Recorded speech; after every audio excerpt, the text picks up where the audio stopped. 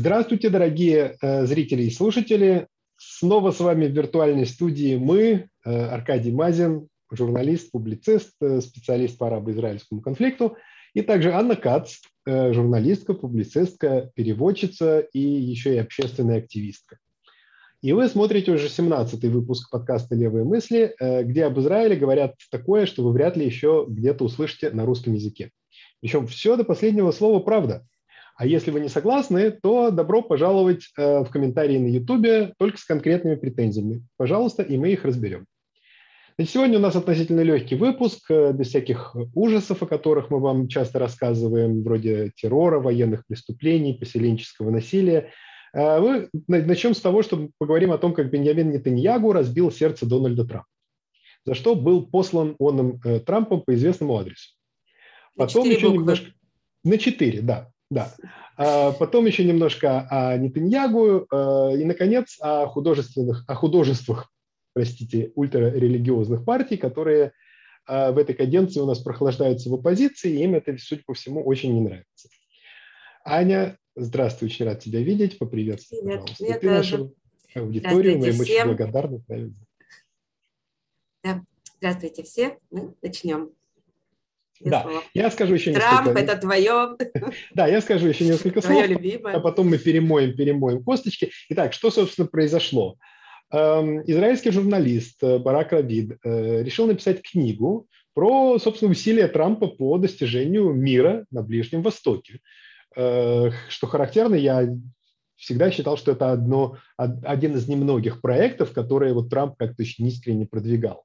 Но мы об этом поговорим чуть позже. И вот для этого Барак Равид взял интервью у самого Трампа, услышал массу интересного.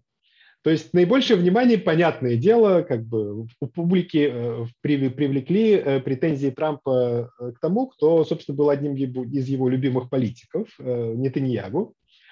Значит, Трамп обвинил Биби в том, что тот первым поздравил Байдена с победой, тогда как всем известно, что выборы выиграл Трамп, конечно.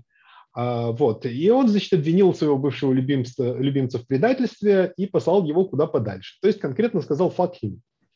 На первой полосе газеты «Идиот Охранот», что интересно, это так и напечатали прямо без купюр, да, потому что у нас не Америка, как Израиль не Америка, и официальный язык не английский.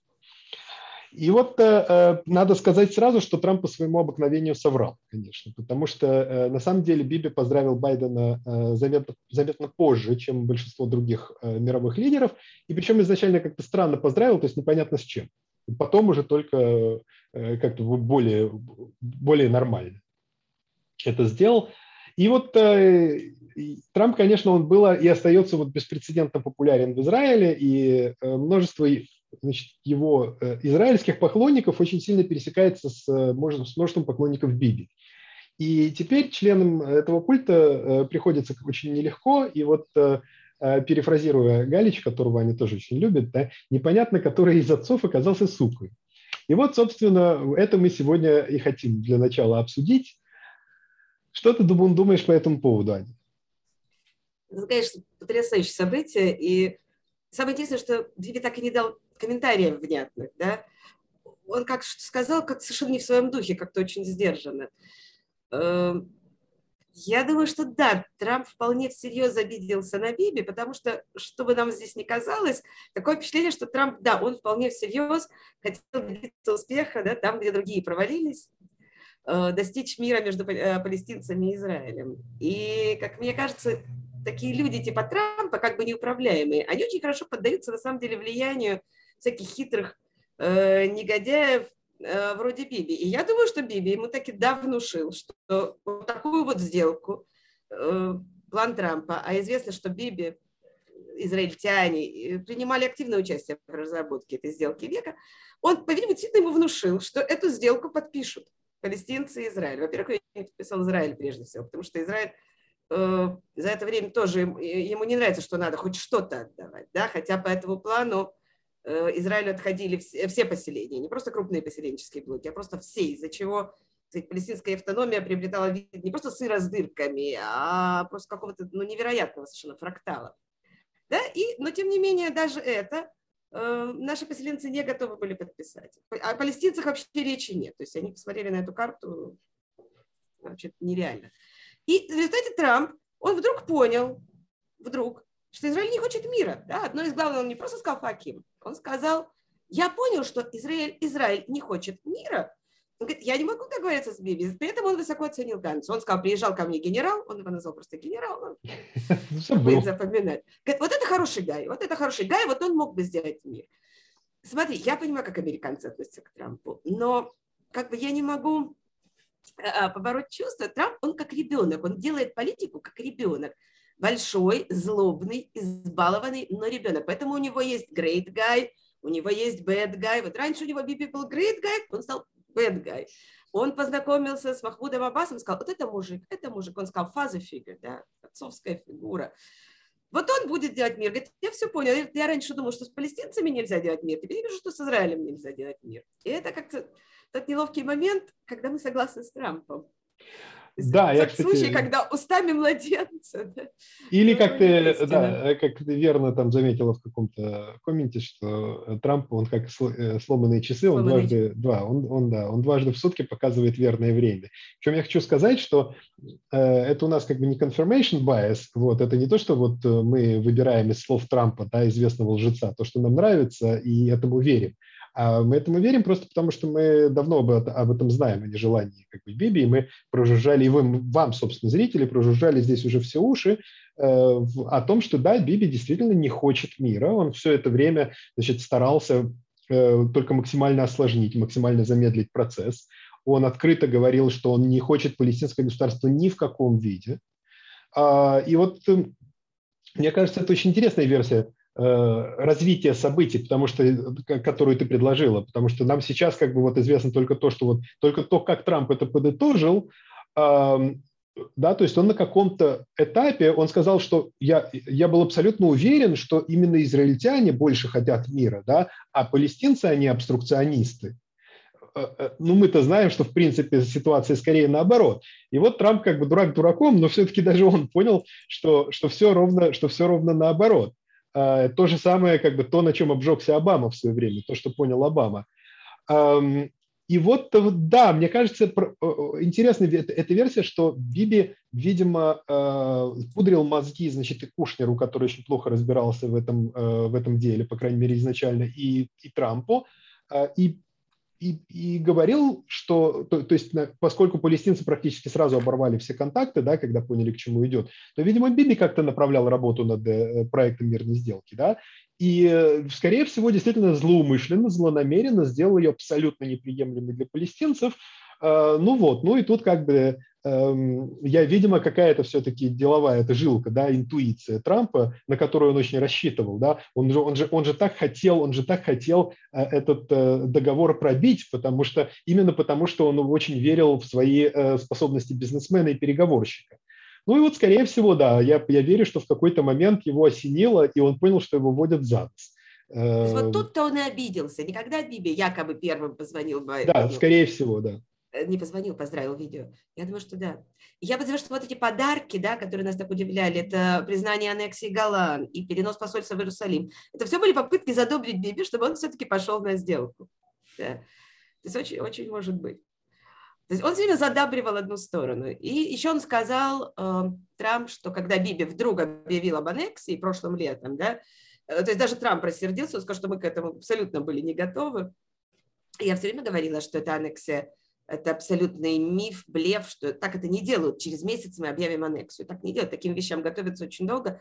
Я, по-моему, говорила, я над тем поспорила с консультантом премьер-министра тогдашнего Беньямина Нетаньяху по делам репатриантов из бывшего СССР Ариэлем Бульштейном. И он мне говорил всякие обидные слова и предложил мне пари на бутылку, что будет аннексия. Я, естественно, и зажал. Да, с тех пор я его не видела. Вот. То есть все это, конечно, был полный блеф. То есть, в общем, они нашли друг друга. Ну, ты знаешь, смотри, вполне возможно, все-таки не совсем ясно, что произошло с планами аннексии. Я согласен, что они никогда не были реальными, скажем так. Скорее всего, это была разменная карта. Но вопрос, как бы, где она сыграла. То есть, может быть... Ну, вот говорят, что соглашение с Эмиратами, да? Говорят, что соглашение с Эмиратами, но вопрос, дело в том, что признание Голланд, перенос посольства, это тоже довольно большие, как бы, важные шаги. То есть вопрос, отдал ли это Трамп бесплатно, просто за красивые глаза, или как бы в обмен на что-то. Не, ну это было раньше, это было до того, как Биби объявила об аннексии. Аннексия это был такой предвыборный, если ты помнишь. Это в 2020 году у него был такой предвыборный уже последний, так сказать, какой-то последний аргумент, последний довод королей. То есть, если вы меня выберете, мы будем аннексировать. Да, пожалуй, хотя мне кажется, разговоры об этом шли уже как минимум где-то 2-3 года к тому Разговоры моменту. всегда шли. Было собрание Ликуда, не помню, как это называется, центра Ликуда, да, где единогласно проголосовали за аннексию, правда, зоны Си. И причем на нем благоразумно Биби не присутствовал. Кстати, в этот раз они так говорили аннексия, непонятно было, чего аннексия, всего аннексия, зоны Си аннексия, что, где. То есть такой был абсолютно популистский трюк. Но он на этом, да, он на это очень много выиграл, потому что тут же, с одной стороны, вот интересно, все понимали, что это блеф. Ну, скорее, на 99%, да, но нельзя же на это не реагировать. Поэтому одни начали возмущаться, другие начали предлагать Биби всякие ништяки, да, типа, если вы от этого откажетесь, мы повысим уровень отношений, да, Европа говорила.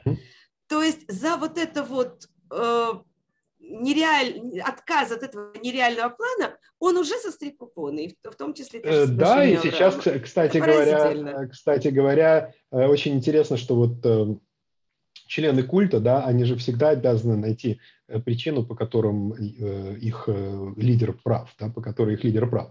То есть, если сначала они пытались всем доказать, что планы аннексии они абсолютно реальны, а сейчас они говорят, что, да, понятно, что Биби просто за воображаемые планы аннексии купил кучу ништяков. Как хотите, так и понимаете. У них истина такая. Хочу еще отметить интересный момент, что Биби был, возможно, единственным или одним из немногих лидеров все-таки свободной страны, западной страны, которые Трампу очень нравились. Да? То есть, пожалуй, он и Борис Джонсон, но Джонсон довольно быстро разонравился. Биби разонравился чуть позже. Явно на вершине рейтинга Биби, то есть, на вершине рейтинга Трампа авторитарные правители, просто диктаторы. То есть известно, что больше всех на свете он любит Ким Чен Ына за то, что тот посылал ему прекрасные письма, которые он упорно, он даже вот в этом интервью Равиду, он снова назвал, нет, это в другой какой-то публикации, только что видел, снова назвал письма, которые ему посылал Ким Чен Ын, любовными. Он сказал love letters. Он как ребенок. Вот я тебе говорю, он не понимает, что такое политика в принципе. Это удивительно. Да, при этом меня всегда действительно занимал вопрос, насколько он действительно хороший переговорщик и бизнесмен. Но я думаю, тут мы уже... Мне кажется, он хороший мошенник. Сколько раз он банкротился? Да, это единственное, в чем он, видимо, очень талантлив, и как он потрясающе продолжает стричь купоны со своей паствы, это заглядение. Это вот как ты смотришь на какого-нибудь великолепного карманника, да, или медвежатника. Вот у меня точно такое же ощущение. Вот, но мы, наверное, немножко отклоняемся от темы. Давай, наверное, перейдем к нашей второй.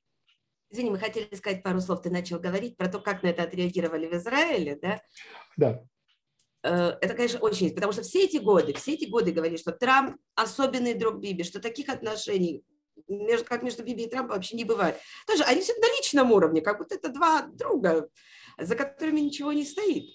Кстати, вот то, как Трамп говорит об аннексии Голланд, да, он об этом говорит, о признании аннексии Голланд. Он об этом говорит, как будто это его личный подарок Биби. То есть один друг подарил другому другу что-то.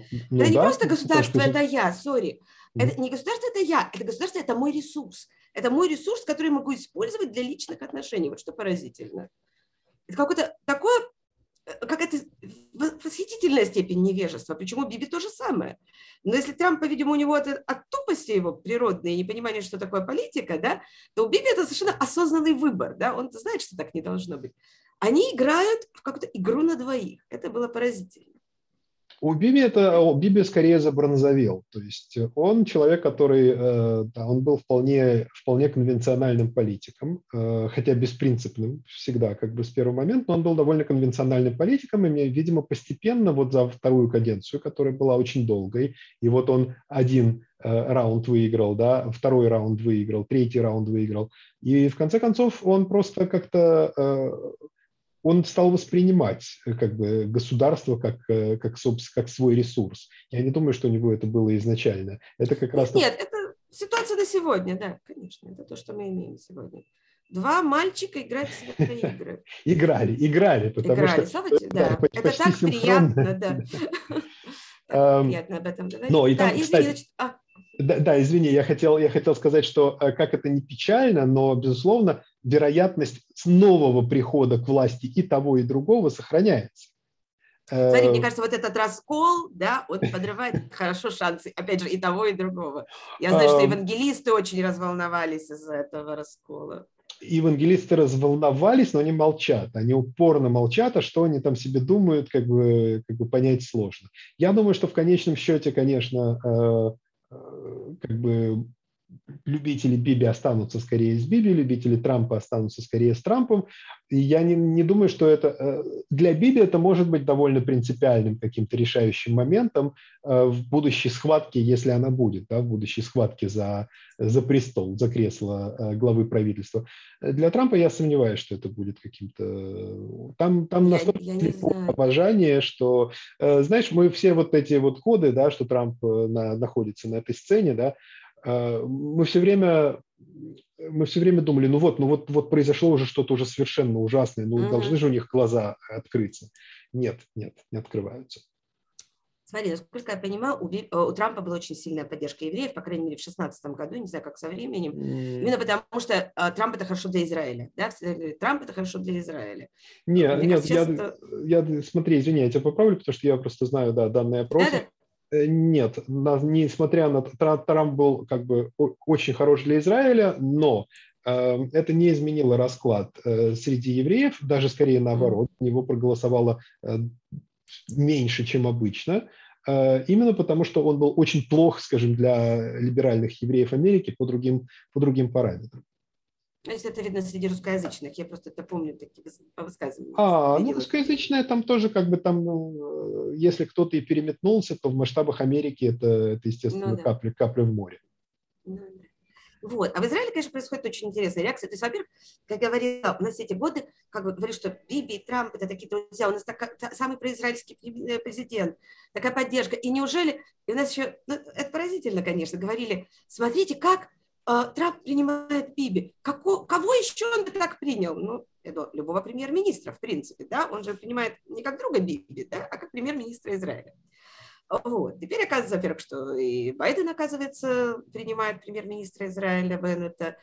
И вот теперь их раскол, потому что есть правые антибибисты, да, те, кто поддерживает сегодняшнюю коалицию, а они говорят, ну правильно, видите, Биби даже Трамп не любит, да, а бибисты уже записали Трампа в леваки, предатели, или глубокомысленно говорят, ну вы не понимаете, политика это не все личное, то есть это мы не понимаем, что политика это не всегда лично, окей.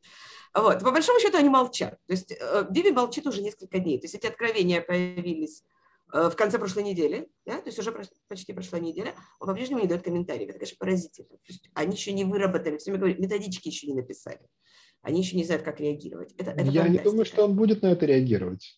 Да, что-то они должны, ну, может быть, не он, но они должны выдать какую-то теорию, почему так, или Трамп плохой, Трамп, которого они носили на руках 4 года. Что-то должно быть. Вот. Ну и скоро выйдет книга Барака Равида, и она обещает быть интересной. То есть пока что он ее, кстати, очень интенсивно пиарит на всех площадках, публикует отрывки. Естественно, мы все уже замерли в ожидании, когда она уже наконец выйдет.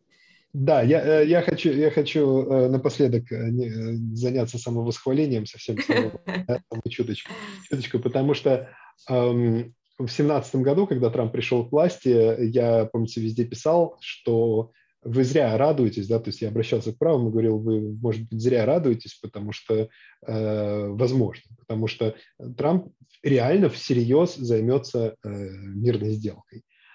Теперь, в чем ты, по-моему, тогда же говорил, что он обидится, если его сделку не возьмут, что Биби играет с огнем.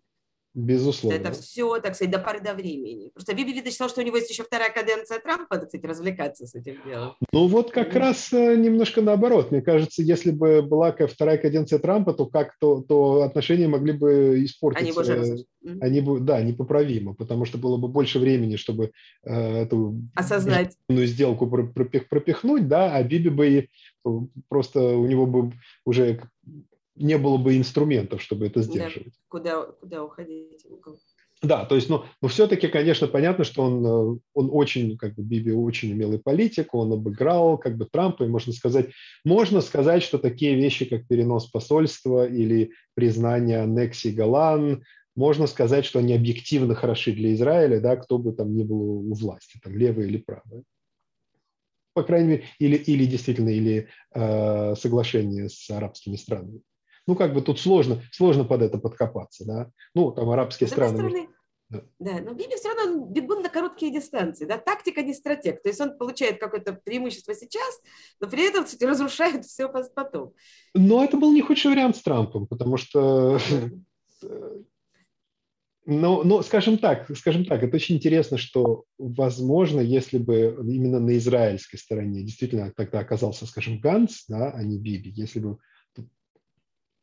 может быть, Трамп был бы тем самым странным, да, как бы неожиданным вариантом. Да, то есть Если они бы написали реальный план, как бы... Да, то есть если бы появился реальный план, я не удивлюсь, я не удивился бы, если бы Трамп на одной своей харизме, да, на одной своей обидчивости, как-то бы смог эти стороны свести вместе.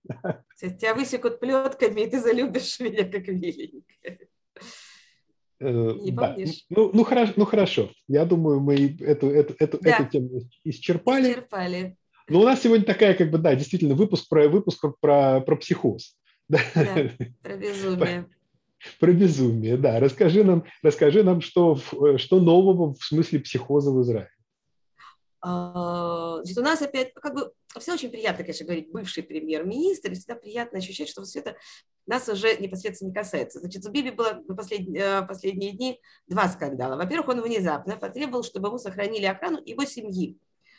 Дело в том, что премьер-министра, после того, как он перестал быть премьер-министром, его положено охранять еще 20 лет, это понятно, к нему представляют охрану, машину, но он потребовал охрану для семьи. Ни одну семью, ни одного бывшего премьер-министра до сих пор не охраняли. Более того, его старшую дочь тоже не охраняют. Но вот он начал требовать. Сначала речь шла об охране на год, потом ее сократили до полугода, теперь он опять требует на год. При этом он выдумывает какую-то ерунду. То есть он, например, говорит, что это оценка служб безопасности, которые занимаются охраной первых лиц. Но дело в том, что эта служба, она в принципе не делает оценку, она не делает эвалюацию, она выполняет только, собственно, саму охрану. То есть она такую оценку дать не могла в принципе. Шабак и полиция не оценивают уровень угрозы как высокий. Прямо скажем, кому они нужны, по большому счету. Так сказать, сбагрили, и слава богу.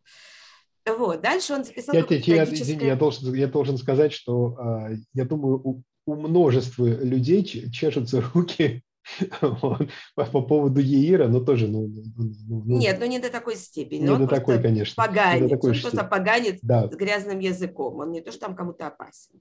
А так-то понятно, что никто не злоумышляет против Биби и Сары, и действительно никому они не нужны. В Израиле как бы уровень угрозы, да, действительно, учитывая особенности израильской политической культуры, как бы практически нулевой.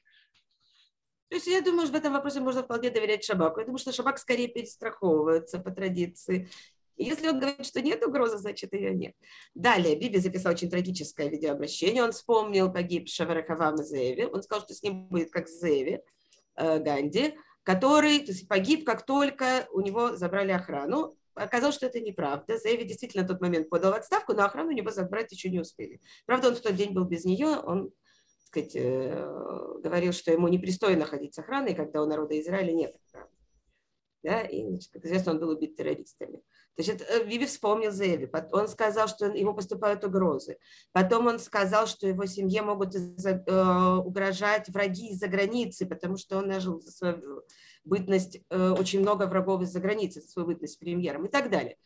И Шабак не оценил угрозу, собиралось специальное заседание Министерства по делам Шабак, и они снова, Совета министров по делам Шабак, и они снова сказали, что угрозы нет, чем Биби очень разочаровали. И еще один скандал, как всегда, тоже не в первый раз, когда он закончил свою каденцию прошлую, да, в 90-х годах было то же самое. Дело в том, что премьер-министрам им дарят подарки, да, какие-то статусные подарки, другие главы стран. Эти подарки, естественно, они принадлежат резиденции премьер-министра, они принадлежат стране, их нужно возвращать.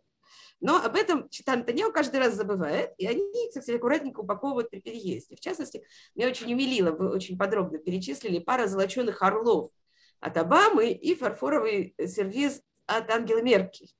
И вот это они все... Я говорю, в конце концов, от этих антисемитов они должны были выбросить эти подарки, а не хранить. От Обамы точно. Да, зачем-то он их хранит. Этих самых золоченых орлов. И мне кажется, вот я не знаю, мы с тобой уже об этом говорили, ты не согласился, мне кажется, что это все история одного порядка. И требования охраны, и бронированных машин для семьи, и вот эта попытка сохранить подарки. Он все еще, так же, как и Трамп, кстати, он все еще считает, что он премьер-министр, что это все положено ему по статусу.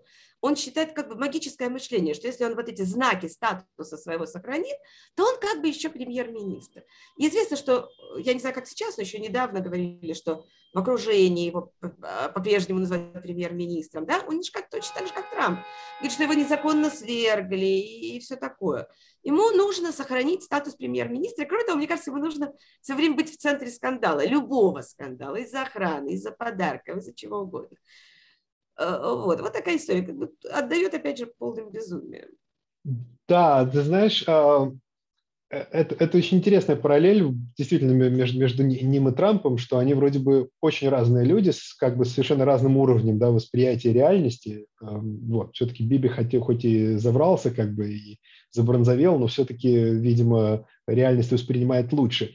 И тем не менее есть вот это, да, безумное, нет, вот это вот какое-то безумное нежелание просто вот, становиться вот политиком, проигравшим выборы, главой оппозиции. Всегда это было, нормально, хорошо. Сегодня ты проиграл, а завтра ты выиграл. Причем самим Биби это же было точно так же, да? Он прекрасно выполнял там обязанности главы оппозиции и никогда... И действительно что-то изменилось, и это совершенно новый для Израиля дискурс. То есть не было такого, и понятно, что все это, кстати, все это берется напрямую из Trump's Playbook, да, то есть из арсенала Трампа. Но тут вопрос, да, мне кажется, у него действительно, у Биби появился за эти годы какой-то магический статус в глазах его сторонников.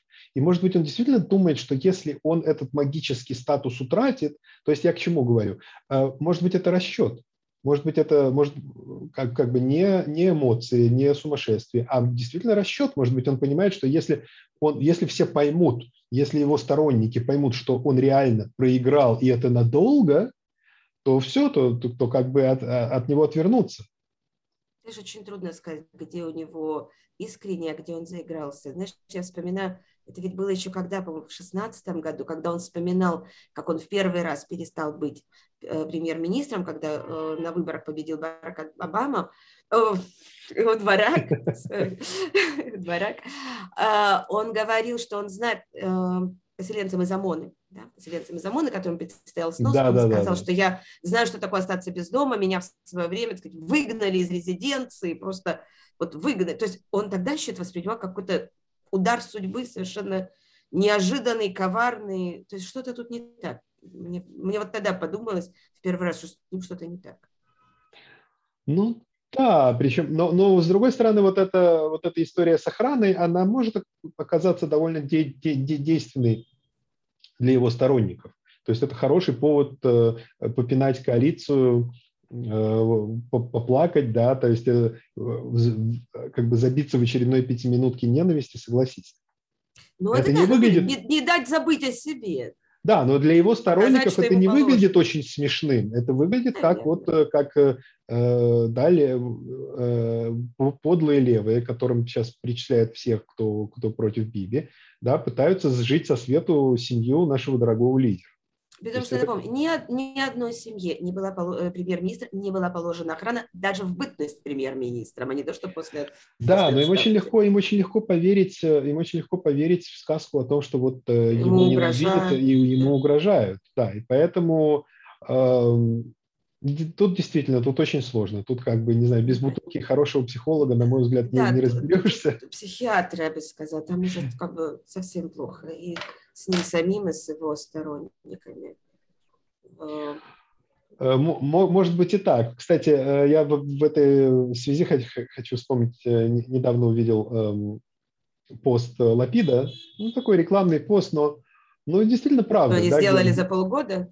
не, даже не что они сделали, а что они выжили. Что вот, что им не давали там, условно говоря, и месяца, потом месяц прошел, потом вдруг бюджет приняли, и все. То есть, и он подытожил, он говорит, да, это правительство, оно оказалось долгоживущим, и мы будем и дальше как бы. Ну, на самом деле приближается момент, когда Лапид должен, по идее, стать премьер-министром, и вот это как понятно, Ну, что как к он моменту, приближается? Еще 1,5 года. ну, постепенно приближается. Постепенно, да. Смотри, как бы предыдущее правительство Биби Ганца в этот момент уже дышало на ладан, да, на этом этапе Да, уже дышало на ладан. Вот. Нет, это любопытно. да, то есть И, извини, вот насчет свержения, да, смотри, на самом деле, ты говоришь, когда это началось. Я-то помню, что еще в 2019 году, еще до первых, как бы, когда шли первые выборы, когда он понимал, насколько партия Ганца, Лапида тогда, на тот момент, Кахоль Лаван, становится сильный, серьезный, тогда уже были крики про переворот. Это, я прекрасно помню, воспользоваться выборами для переворота. То есть любое устранение его от власти, да, вот я говорю устранение, то, что он лишится власти, это воспринимается как переворот, были путч, поскольку Ганс военный, да, потому что тогда был главой блока, как Лаван, да, поэтому, и, собственно, там было, да, три генерала и Лапид. Это называлось путч, потому что, ну, раз военные, они делают путч. Воспользовавшись демократическими выборами. То есть это с самого начала подчеркивается нелегитимность того, что Биби вдруг перестанет быть премьер-министром. То есть это продолжение все той же политики. И да, то же самое делает Трамп. То есть для него как бы любая смена власти на не его, это переворот, это незаконно, это кража голосов, это бог знает что. да, но тут, кстати, в каком-то смысле для у Биби это апгрейд относительно Трампа. Я объясню почему. Потому что Трампу для этой истории все-таки, да, для того, чтобы сказать, что у него как бы украли власть, все-таки нужно было, по крайней мере, сказать, что выборы были, да, фальсифицированы, что результаты выборов были фальсифицированы. Биби и его сторонники поразительным образом обошлись без этого. Да, есть... я этого боялась, между прочим, с самого начала. Вот еще когда Ганс начал набирать силу, перед выборами номер 1, я страшно боялась этого сценария. Я тогда смотрела, у меня в голове был сериал «Homeland», да, когда они там устраивают прям переворот со стрельбой. Я страшно этого боялась уже тогда, что Ганс победит на выборах, что Биби это не признает, и что будет что-нибудь страшное. И вот я все это время, на самом деле, я этого боялась, что что-то произойдет. Вплоть до создания правительства Биби Ганса. Ну, я, честно говоря, никогда не считал вероятным вот непризнание выборов со стороны Биби. Что меня поражает, что, окей, если они как бы, если никто не подвергает сомнению всерьез результаты выборов, каким образом это правительство, каким образом это диктатура, каким образом правительство нелегитимное, что они вообще Потому что они имеют в виду? обманули. То, что Ганс в свое время обманул точно так же, как Беннет, это не мешало ему считать правительство легитимным. Потому что Беннет якобы не говорил, что он не пойдет с Биби, а сам коварно не пошел. Он никогда не обещал, что он не пойдет. Это я отлично помню. То есть, что он пойдет. Он никогда не обещал, что он пойдет с Биби. Никогда. Он обещал, что не будет 5-х выборов. Вообще, когда шли на 4-е выборы, главной целью было не пойти на 5-е. И они это обещание выполнили. Окей. Ну, непонятно. Там уже, ты говоришь, апгрейд, может, это даунгрейд, наоборот. То есть там как бы чувство реальности пропало напрочь. И да, они говорят про нелегитимные, про кражу голосов. И мы как раз, я хочу дальше рассказать немножко про митинг возле Обимы, где повторялись эти же лозунги постоянно. Поэтому я говорю, у нас сегодня выпуск про безумие, вот в чистом виде. Можно говорить, что за ним есть, в этом безумии есть система, но я вижу... Расскажи, давай, я думаю, перейдем к нашим последним героям нашего выпуска, да? Окей, значит, Ультрарелигиозным согражданам. Да, кроме Биби, значит, у нас еще есть пострадавшие от переворота, да, я прошу прощения, это партии, которые традиционно последние годы входили в коалицию, это ультрарелигиозные, и это партия религиозных сионистов, как бы тут надо уточнить, она называется партия религиозных сионистов. На самом деле это партия, так сказать, очень правого, очень религиозного крыла религиозных сионистов, да, под руководством Бецалеля Смотрича. Я знаю, что уже есть претензии у религиозных сионистов, не у партии, да, а у группы религиозных сионистов, что у них фактически украли название. Да? Это то, что называется хардаль, да, хариди или умани. То есть это очень, это такие ультранационалисты и очень религиозные. Да? И вот эти партии, они сейчас очень обижены. И они объявили войну новому правительству. И это не преувеличение, они так и говорят. Они, в частности, создали штаб по борьбе с новым правительством. Они еще, то есть туда входит партия ультрарелигиозных Ядут Тара, ультрарелигиозных ашкеназов, да, религиозная сефардская партия ШАС и партия религиозных сионистов Бецалеля Смотрича. Они организовали штаб, потому что они ведут войну, и они рассматривают меры, которыми они будут бороться с новым правительством, которое они называют, я прошу прощения, антисемитским, антиизраильским, антирелигиозным, каким угодно, и, естественно, нелегитимным и укравшим голоса. Они обдумывают меры, я так понимаю, что они пока еще не решили, во всяком случае, нам об этом не сказали. Но упоминаются бойкоты, упоминаются массовые демонстрации. И, в частности, прошел митинг на не самой большой площади в Тель-Авиве. Те, кто знают, они знают, что если организаторы митинга рассчитывают набрать очень много народу, они организуют митинг на площади Рабина. А если не ожидается много народу, то собираются возле Абимы. Потому что там эта площадь поменьше, и там ее легче заполнить. Да? А всегда хорошо в видео смотрится заполненная площадь. Так они собрались возле Абимы. И там были вполне, скажем, даже люди, которые считались до сих пор, ну, хоть и ликудниками, но, в общем, вменяемыми. Например, Цахи Анегби. Да? Там были ликудники, там были партии Смотрича, да, был Смотрич, был Бен-Гвир от партии Оцма, который вообще пропуск в политику получил благодаря Биби, который абсолютно нерукопожатный каханист, который в Америке, например, были в шоке, когда узнали, что Биби его продвигает. И, естественно, ультрарелигиозные, харидим, и они все собрались и говорили о нелегитимном правительстве, о незаконном правительстве, об антисемитском правительстве, о конце государства, о том, что у них крадут государство, еврейское государство. И, в общем, это было какое-то безумие, которое, в общем-то, говорит, что это больше всего напоминает митинги, которые предшествовали убийству Рабина. То есть уровень подстрекательства такой же. И это не единственное как бы сходство, да. потому что, как выяснилось, раввины, ультраправые раввины во второй раз, по-моему, да, только Говорят, с момента убийства. Да? В первый раз с момента убийства. Да, в первый раз с момента убийства Рабина, значит, вынесли галахическое определение, которое называется Дин Родеф.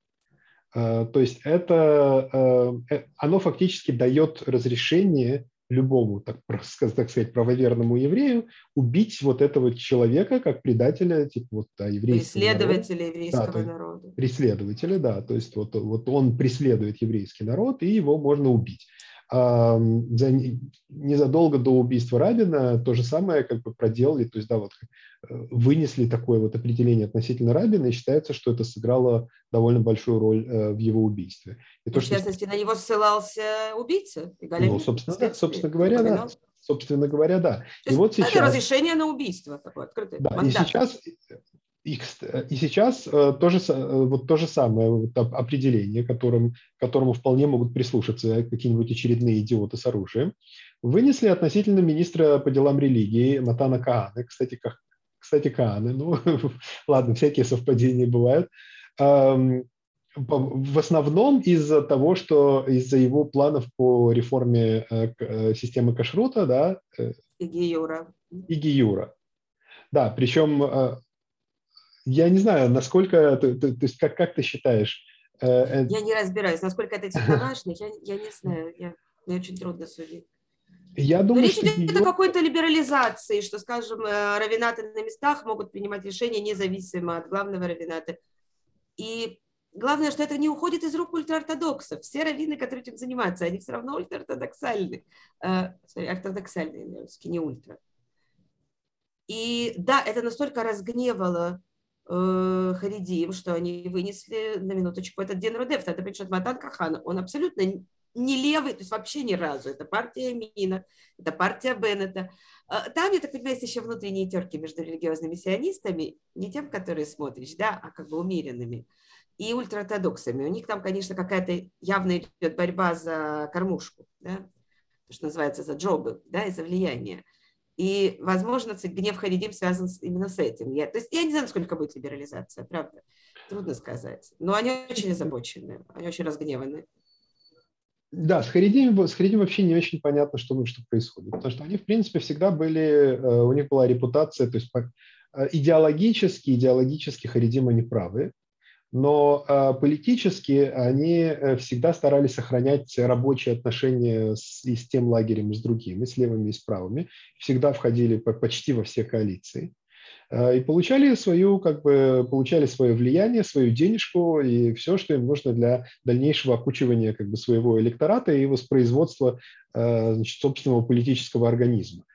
И вдруг каким-то образом, я даже не знаю каким, Биби Знаешь, умудрился... кажется, я Да, думаю, я поняла. Нет, ты продолжай. да, ну вот Биби умудрился заставить их положить все вот свои яйца в одну корзину и присягнуть на верность ему полностью, чего с ними на моей памяти никогда не бывало.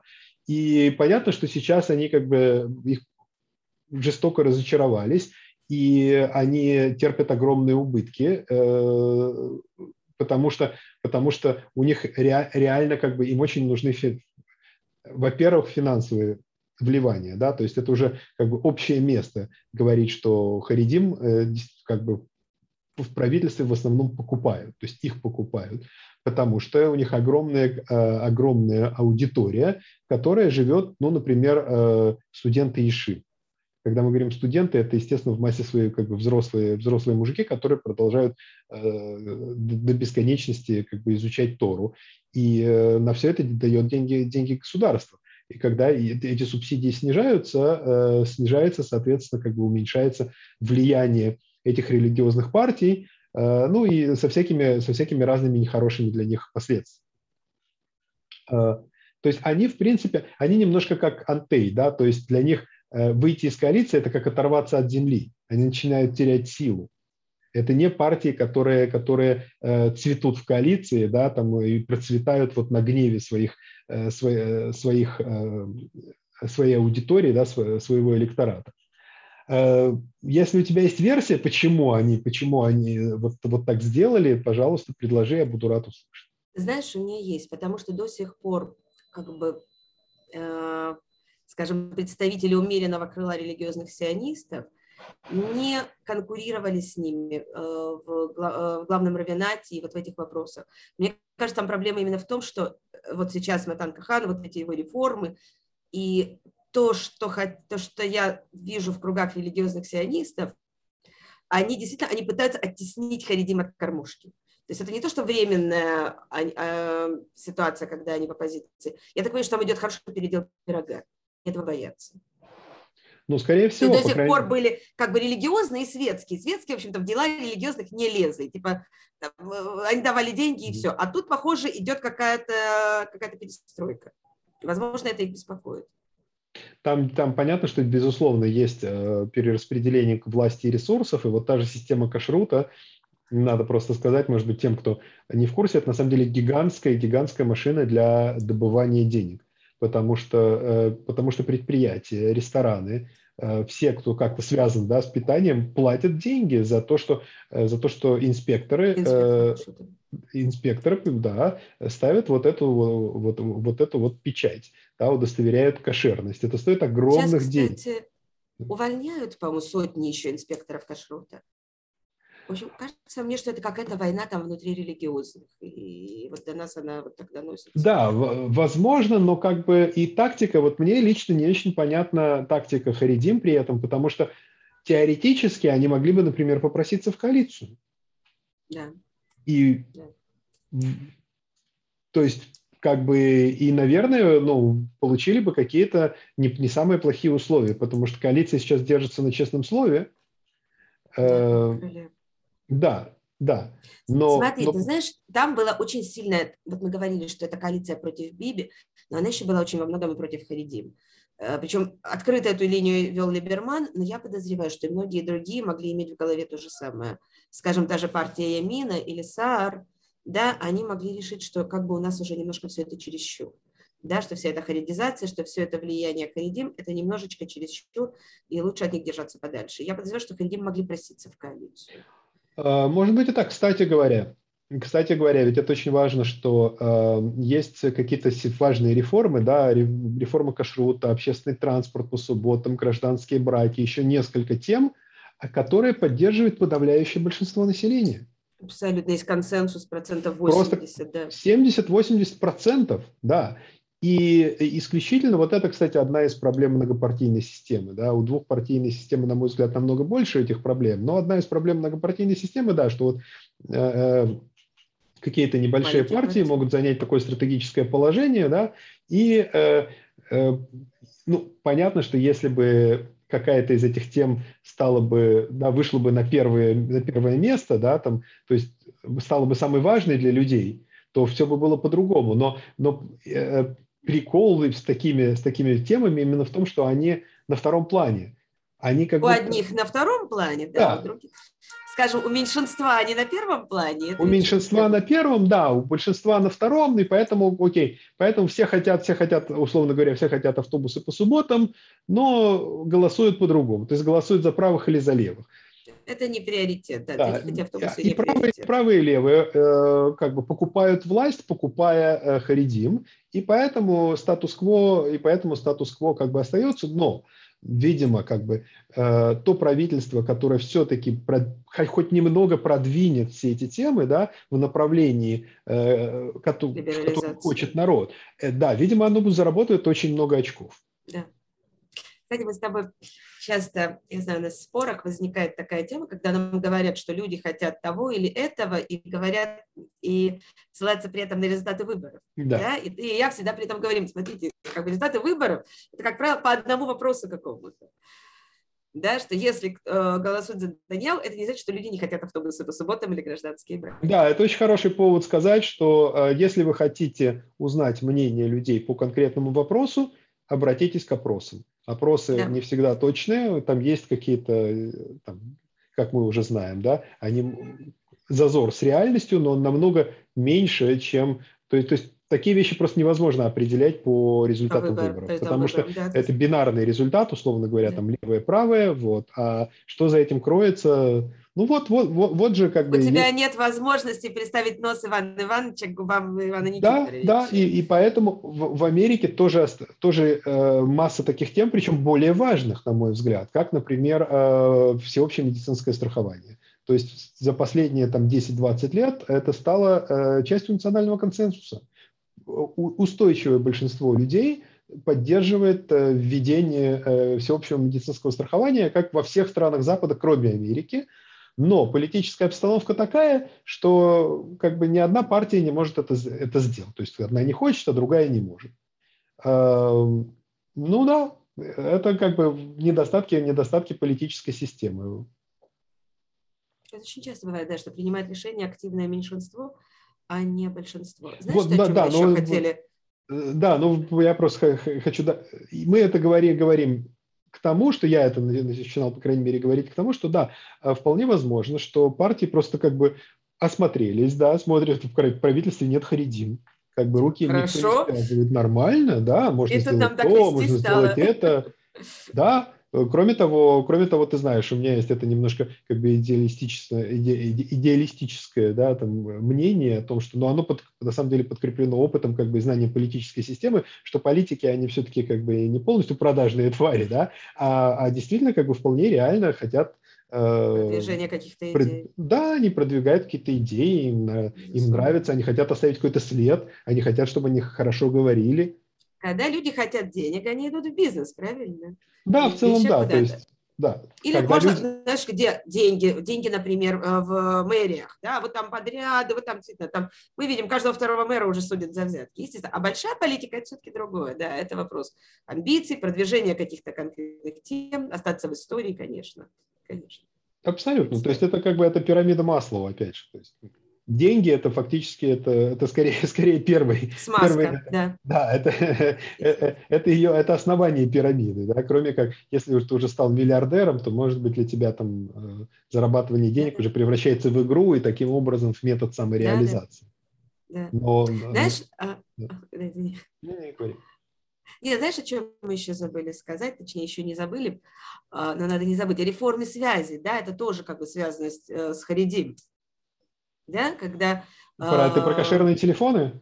про кошерные О, это телефоны, да, потрясающе. Давай про то, расскажем как про они кошерные телефоны. явились к министру связи Аза Генделю, который, кстати, тоже достаточно, у него связи вся были с религиозными, Он тоже с очень правый. Он поселенцами. правый и Да, сочувствует да, религиозным, да. То есть. да, да. И вот он проводит реформу мобильной связи. Значит, до сих пор существовал как бы кластер кошерных телефонов. Да? Это не просто телефоны без выхода в интернет, это еще телефоны, с которыми можно позвонить конечному числу абонентов. И этих абонентов назначает комиссия, выбирает комиссия какая-то специальная. То есть это определенно, это такие же кошерные номера. То есть И еще очень ограниченное число бизнесов. Да, просто мне кажется очень важно, это настолько ненормально, это настолько непонятно нормальным людям, что надо, как бы, мне кажется, очень объяснить. Во-первых, это аппараты, это не смартфоны, это старые аппараты. И во-вторых, к каждому такому аппарату привязан номер телефона, начинающийся на определенный индекс, да, то есть на определенные цифры, как там 050, 052 и так далее. Вот у них есть свои индексы, с которых начинаются вот эти ультрарелигиозные номера. И, собственно, в чем там было дело, да, что эти номера, или давай я тебя перебил, давай ты хочешь рассказать, о чем там было? Хорошо, короче, много лет назад в Израиле случилась реформа связи и стало возможным, переходя от одного провайдера сотовой связи к другому, сохранять за собой номер телефона. Я прекрасно помню, как это случилось. Это был страшный восторг. Людям, естественно, очень понравилось. Конечно. Да, это вот. И, кроме как Харидим. Харидим с этими своими номерами, они не могут это сделать, причем я совершенно не уверен, что это законно. Это скорее какие-то надзаконные, подзаконные акты, и компании сотовой связи реально просто отказывают осуществлять вот эту миграцию телефонного номера. И почему это происходит, это тут надо сказать, потому что если эта миграция есть, то ты, значит, можешь взять свой номер, перейти к некошерному провайдеру, да, и поставить этот номер на смартфон, с которого ты будешь выходить в интернет и смотреть на сиськи. Вот. Не только на сиськи, мало ли.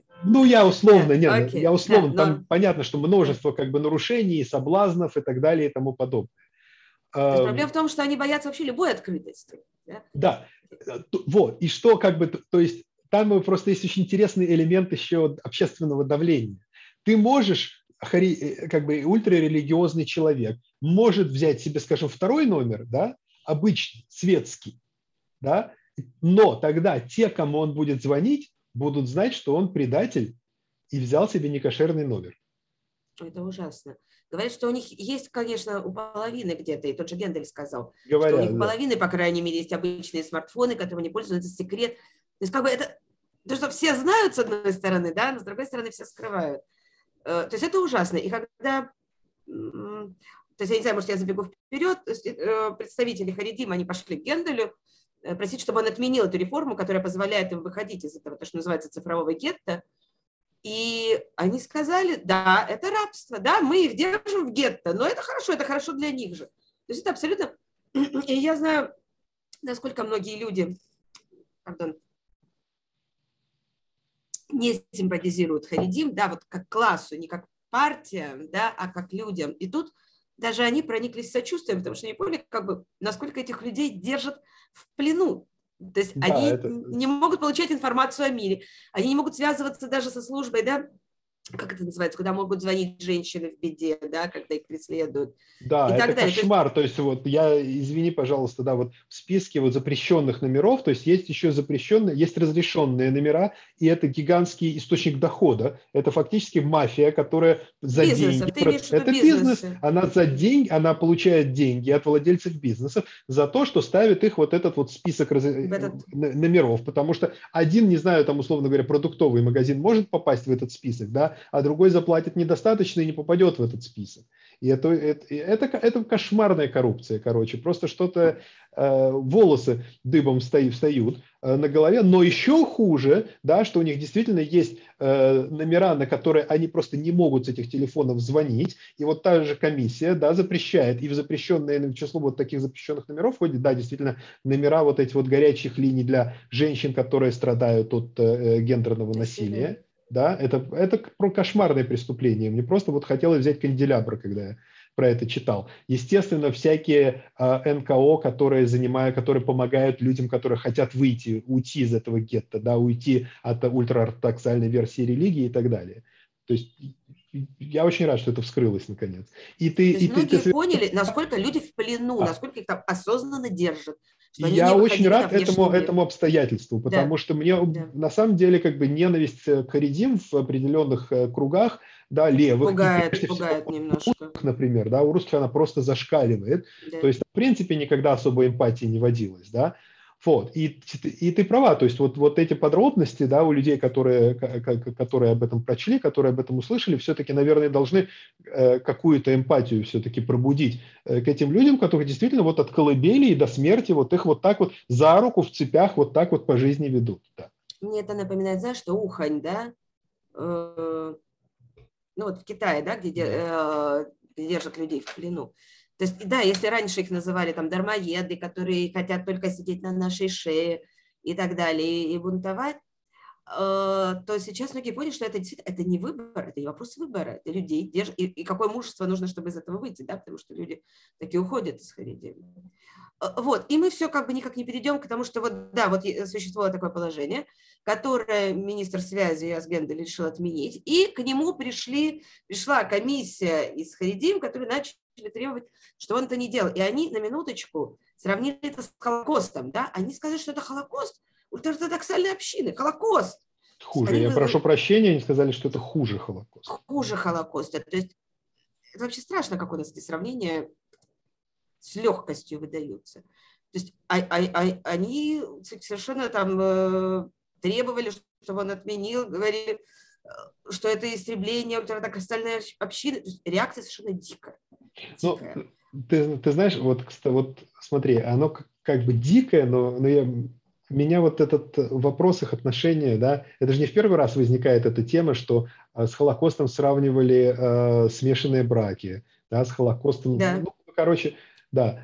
Я каждый раз вздрагиваю, когда такое слышу. Я согласен, но все-таки надо понимать, что это не то, что они живут что у нас одна с ними система координат, и просто они какие-то кошмарные люди в этой системе координат.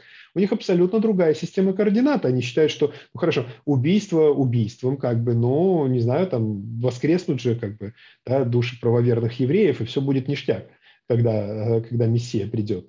А вот потеря еврейской идентичности – это типа навсегда. То есть они реально как бы действительно считают, у них есть основания в их системе координат считать, что это хуже.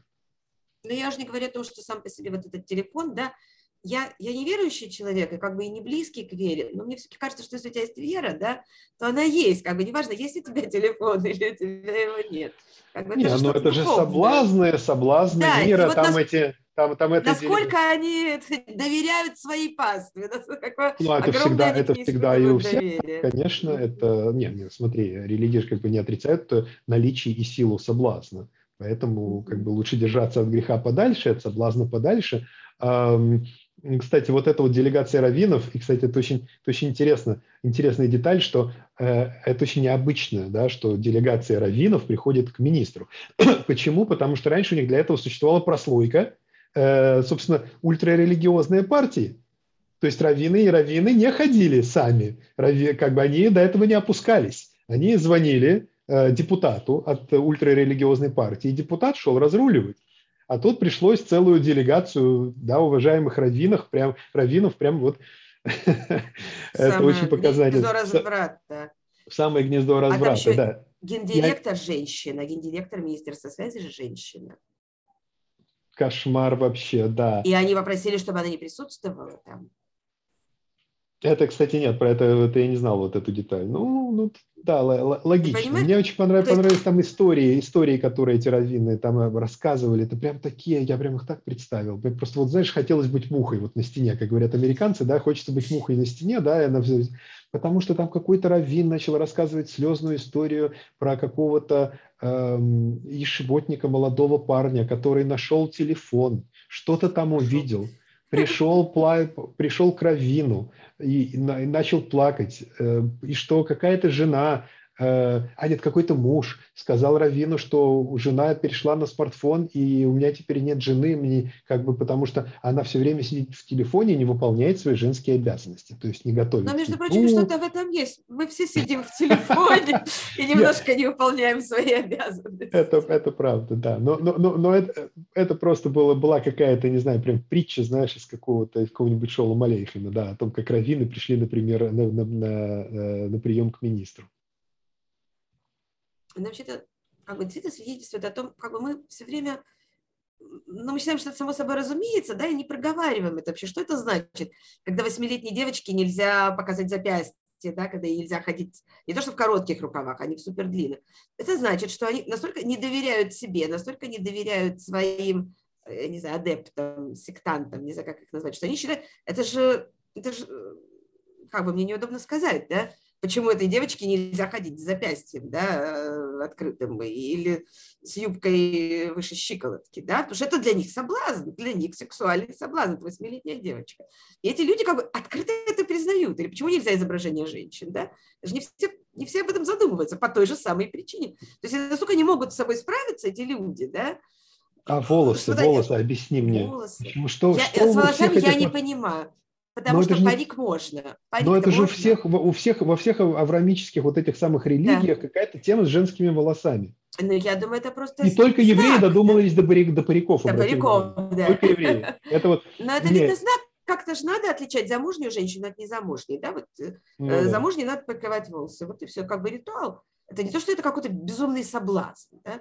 Просто она показывает, я замужняя, типа как кольцо надеть. Да? Типа я замужняя, типа не приставайте ко мне. Вот, да, и чем парики лучше собственных волос, вообще не загадка.